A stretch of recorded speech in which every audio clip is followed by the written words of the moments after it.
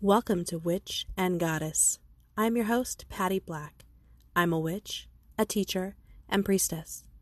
Goddess devotion is an essential part of my craft, and many goddesses are my cohorts in magic. Each episode, we explore a different goddess, her lore, and how to connect with her energetically and magically. Welcome back.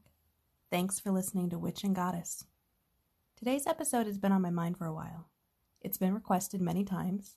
Hey, Black Queer Witch. But I haven't been sure that I could really do it justice. Because if I'm really honest with myself, I'm intimidated by the goddess of 10,000 names.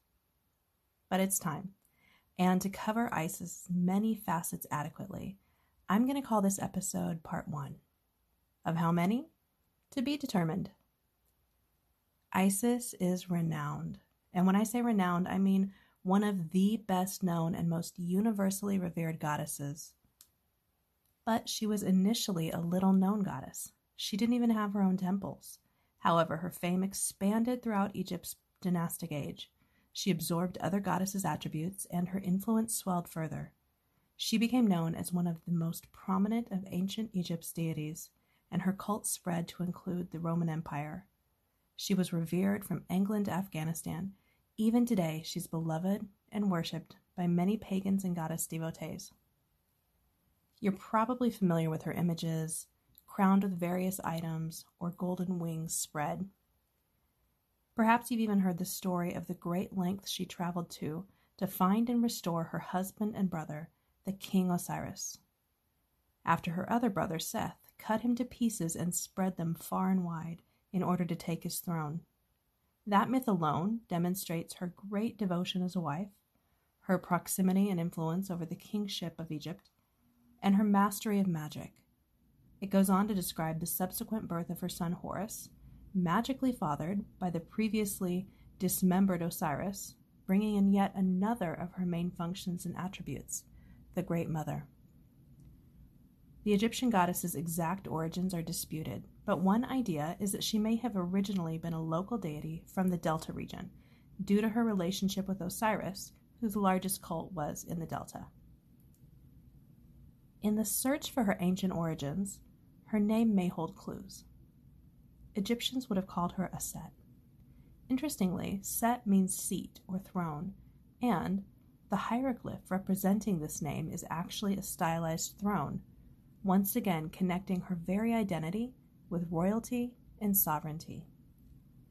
Author Leslie Jackson wonders in Isis, the eternal goddess of Egypt and Rome, is it possible that she was the personification of the throne coming into being, and was Isis created to support the institution of monarchy? Jackson goes on to dismiss this theory because it wouldn't explain the goddess's deeply beloved status among commoners, who were not required to worship the same deities as their rulers. Isis, or Set, is called She of 10,000 Names and Many-Named Goddess. Ancient belief held that the power of names was great, and that one's ability to claim a specific name gave them the powers of that name. Therefore, calling Isis She of 10,000 Names is a testament to her vast influence, even among other gods. She's a far-reaching goddess. It is possible that some of Aset's many names and identities come from the goddesses she absorbed and became linked with. Their individual traits and aspects would have been associated with Isis going forward. As we know, it's more common for deities to become conflated with others than not. And many of the goddesses we've talked about here are often equated and confused with others. But in the case of Isis, this occurrence is extreme. I wonder if it's a testament to her supreme popularity and influence, or, in fact, another of her specific facets, Mother of all who contains all, she who reaches and is connected to all deities, all powers, all things. Isis is believed to have absorbed a number of nameless local Egyptian deities from the pre-dynastic period. So, in a way, even 5,000 years ago, she could have, quote, contained or, let's say, carried the spirit or essence of multiple ancient deities. And there are many well-recognized goddesses that she became paired with. Hathor, the ancient Egyptian goddess, who was a cow goddess, was well known and loved among Egyptians. She was the protector of the sun god Ra, divine mother, and played an important role in funeral rites, similar to Isis. In addition, she was connected to sensual areas that Isis wasn't originally connected to, things like love, music, and dance. Now, when Isis assimilated Hathor, she became connected with the powerful solar aspects and gained the strengths of another of the most powerful goddesses of the country. It is because of her syncretization with Hathor that you'll often see Isis wearing Hathor's cow horn sun crown. Now, Greek writers seem to have seen their deities as universal, recognizing them in deities they encountered from other lands. They seem to have looked for similarities and opportunities for inclusion. They might take a trait of a Set and seek a Greek goddess with similar characteristics, then equate the pair. For example, connecting Isis to Artemis would have highlighted purity for Isis. Now, as a strong wife and mother figure, purity is not something that's naturally associated with a Set. Based on their individual characteristics, Isis and Aphrodite aren't a natural match either, right? But the Greek goddess of love and beauty had close ties to Inanna and Astarte, and had also been linked with Hathor through her sensual traits. So why not, I guess? One theory is that because Aphrodite, having come from the sea, was a protector of sailors, an aspect that was important to the Mediterranean people, who were increasingly claiming Isis, by linking the two, those attributes became connected to Isis. Her connection to Astarte may feel less forced. Both had partners who died and were resurrected. Both were associated with fertility. And the earth goddess Demeter is another more natural connection. Demeter is also connected to fertility, but her most famous myth features her grieving and searching for her abducted daughter, Persephone, parallel to Isis' search for Osiris and the connection to mourning. Now, there are far more of these goddesses and their connections than I could ever cover, which just emphasizes the far-reaching nature of the Queen of Heaven. Let's talk about Isis as protector. Sometimes it seems to me that deities with protective powers hold them in a generic way, as though protection is an afterthought added to the end of a long list of traits possessed by most powerful goddesses and gods.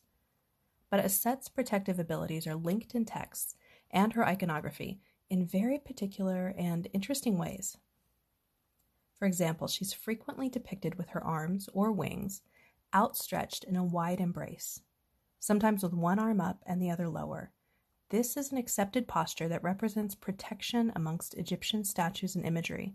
She's shown this way with Osiris, with the child Horus, and even protecting an image of herself.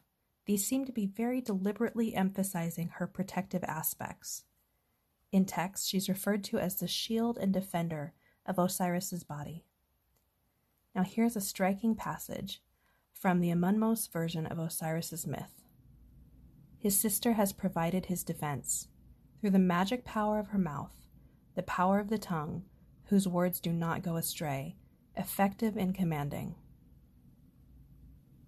There are also numerous writings referring to her protection of Horus, specifically by lending him some of her endless magical force. The people of ancient Egypt valued her as a protector, and her name is invoked in many spells and amulets for both personal protection and the protection of Egypt itself. She was known to be all-powerful over evil. A Roman epithet, Isis Victrix, or Isis the Victorious, was inscribed on protective charms and amulets. Of course, my favorite of her faces is Isis as great magician.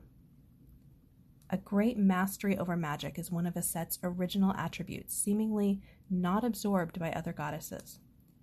Isis was believed to possess more Heka, a powerful divine force and essential energy, than any deity other than Thoth. Her magical power is inherent and pivotal to her identity. Note that Egyptian people called Isis Mistress of Magic, Great Magician, and generally much more elevated titles than Witch. Whatever we believe today, witch has always been tied to sinister or malevolent magic, and is traditionally gendered towards the feminine. But Egyptian perception of magic seems to have lacked general negative connotations, and specifically the fear of female power that were so common in other cultures of the time. Religion and magic were intertwined, and magic may also have been understood as a tool or even a science to benefit communities. In the Greco-Roman period, a Set became associated with the moon, perhaps due to her connection with Artemis, and this may have impacted her growth in popularity as the great sorceress, because the moon is a classic symbol of occult and magic. An interesting Egyptian belief about the divine force Heka, which Isis has in abundance, was that it could be focused and projected through spoken language. It's said that when a name is pronounced correctly, the true essence of the subject is revealed. The sound of the correct intonation activates the sacred energy. Therefore, incorrect pronunciation could wreck a spell. This may be one of the reasons that modern Kemetics are particular about the pronunciation of a Set, although the most practical reason is to distinguish the goddess from the terrorist organization.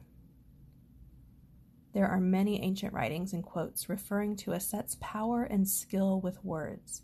In fact, according to Martin Bomas, Isis speaks more than any other deity in the ancient texts.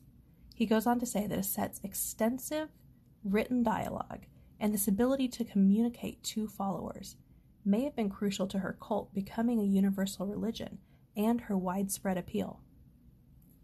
A beautiful example from the Leiden Papyrus says, "I am Isis, the wise, the words of whose mouth of mine come to pass."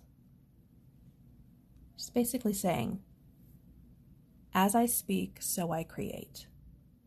I find this quote really emphasizes a foundational belief of many modern magical practitioners that speaking our magical intentions aloud increases the potency of a spell.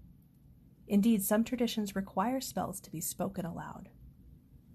And on a more personal level, it's so important to remember that, especially as magical people, the things we say in our everyday life, the seemingly benign FML statements, and more, are laced with our manifesting energy. We send manifesting ripples into the world with our actions and our speech, even when we're not at our altars.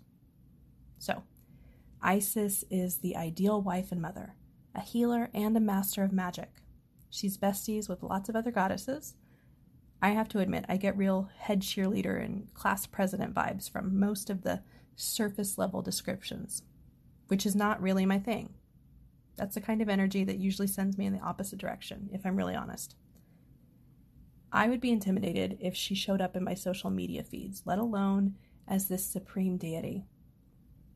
But as I've been putting this episode together, I've been looking at it as light shadow work, right? Confronting my pattern of feeling resentful towards women who are doing too well. And what exactly is too well? I don't know, probably anything beyond what I currently believe myself capable of, right? You see, when I look really closely at the people who make me irrationally annoyed or petty, I find myself looking at things that I desire for myself, but for some reason I don't fully believe it's available for me, and that breeds my pettiness. Maybe you can relate? And I don't enjoy having those feelings, but it becomes so much easier to neutralize them when I admit, oh, maybe I want something that I see her enjoying. And instead of resenting her for that, maybe my energy would be better spent pursuing my own version of that thing, that desire or experience. All right, so consider us one step closer to healing the collective sister wound.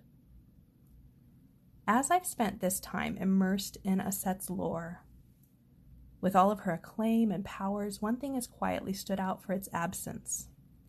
As far as I can tell, unlike so many amazing goddesses and female figures, Isis is not sexualized.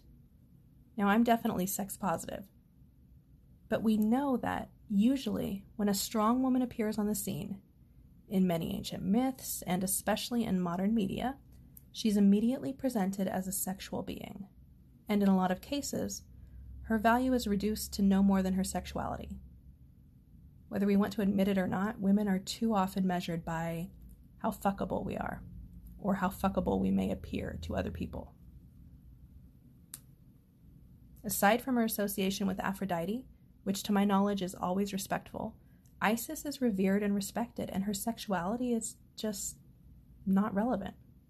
How refreshing. That's the dream, right? Now, Isis holds many more fascinating myths and facets for us to explore in a future episode. You can join me in monthly rituals by subscribing to Support Witch and Goddess for just $4.99.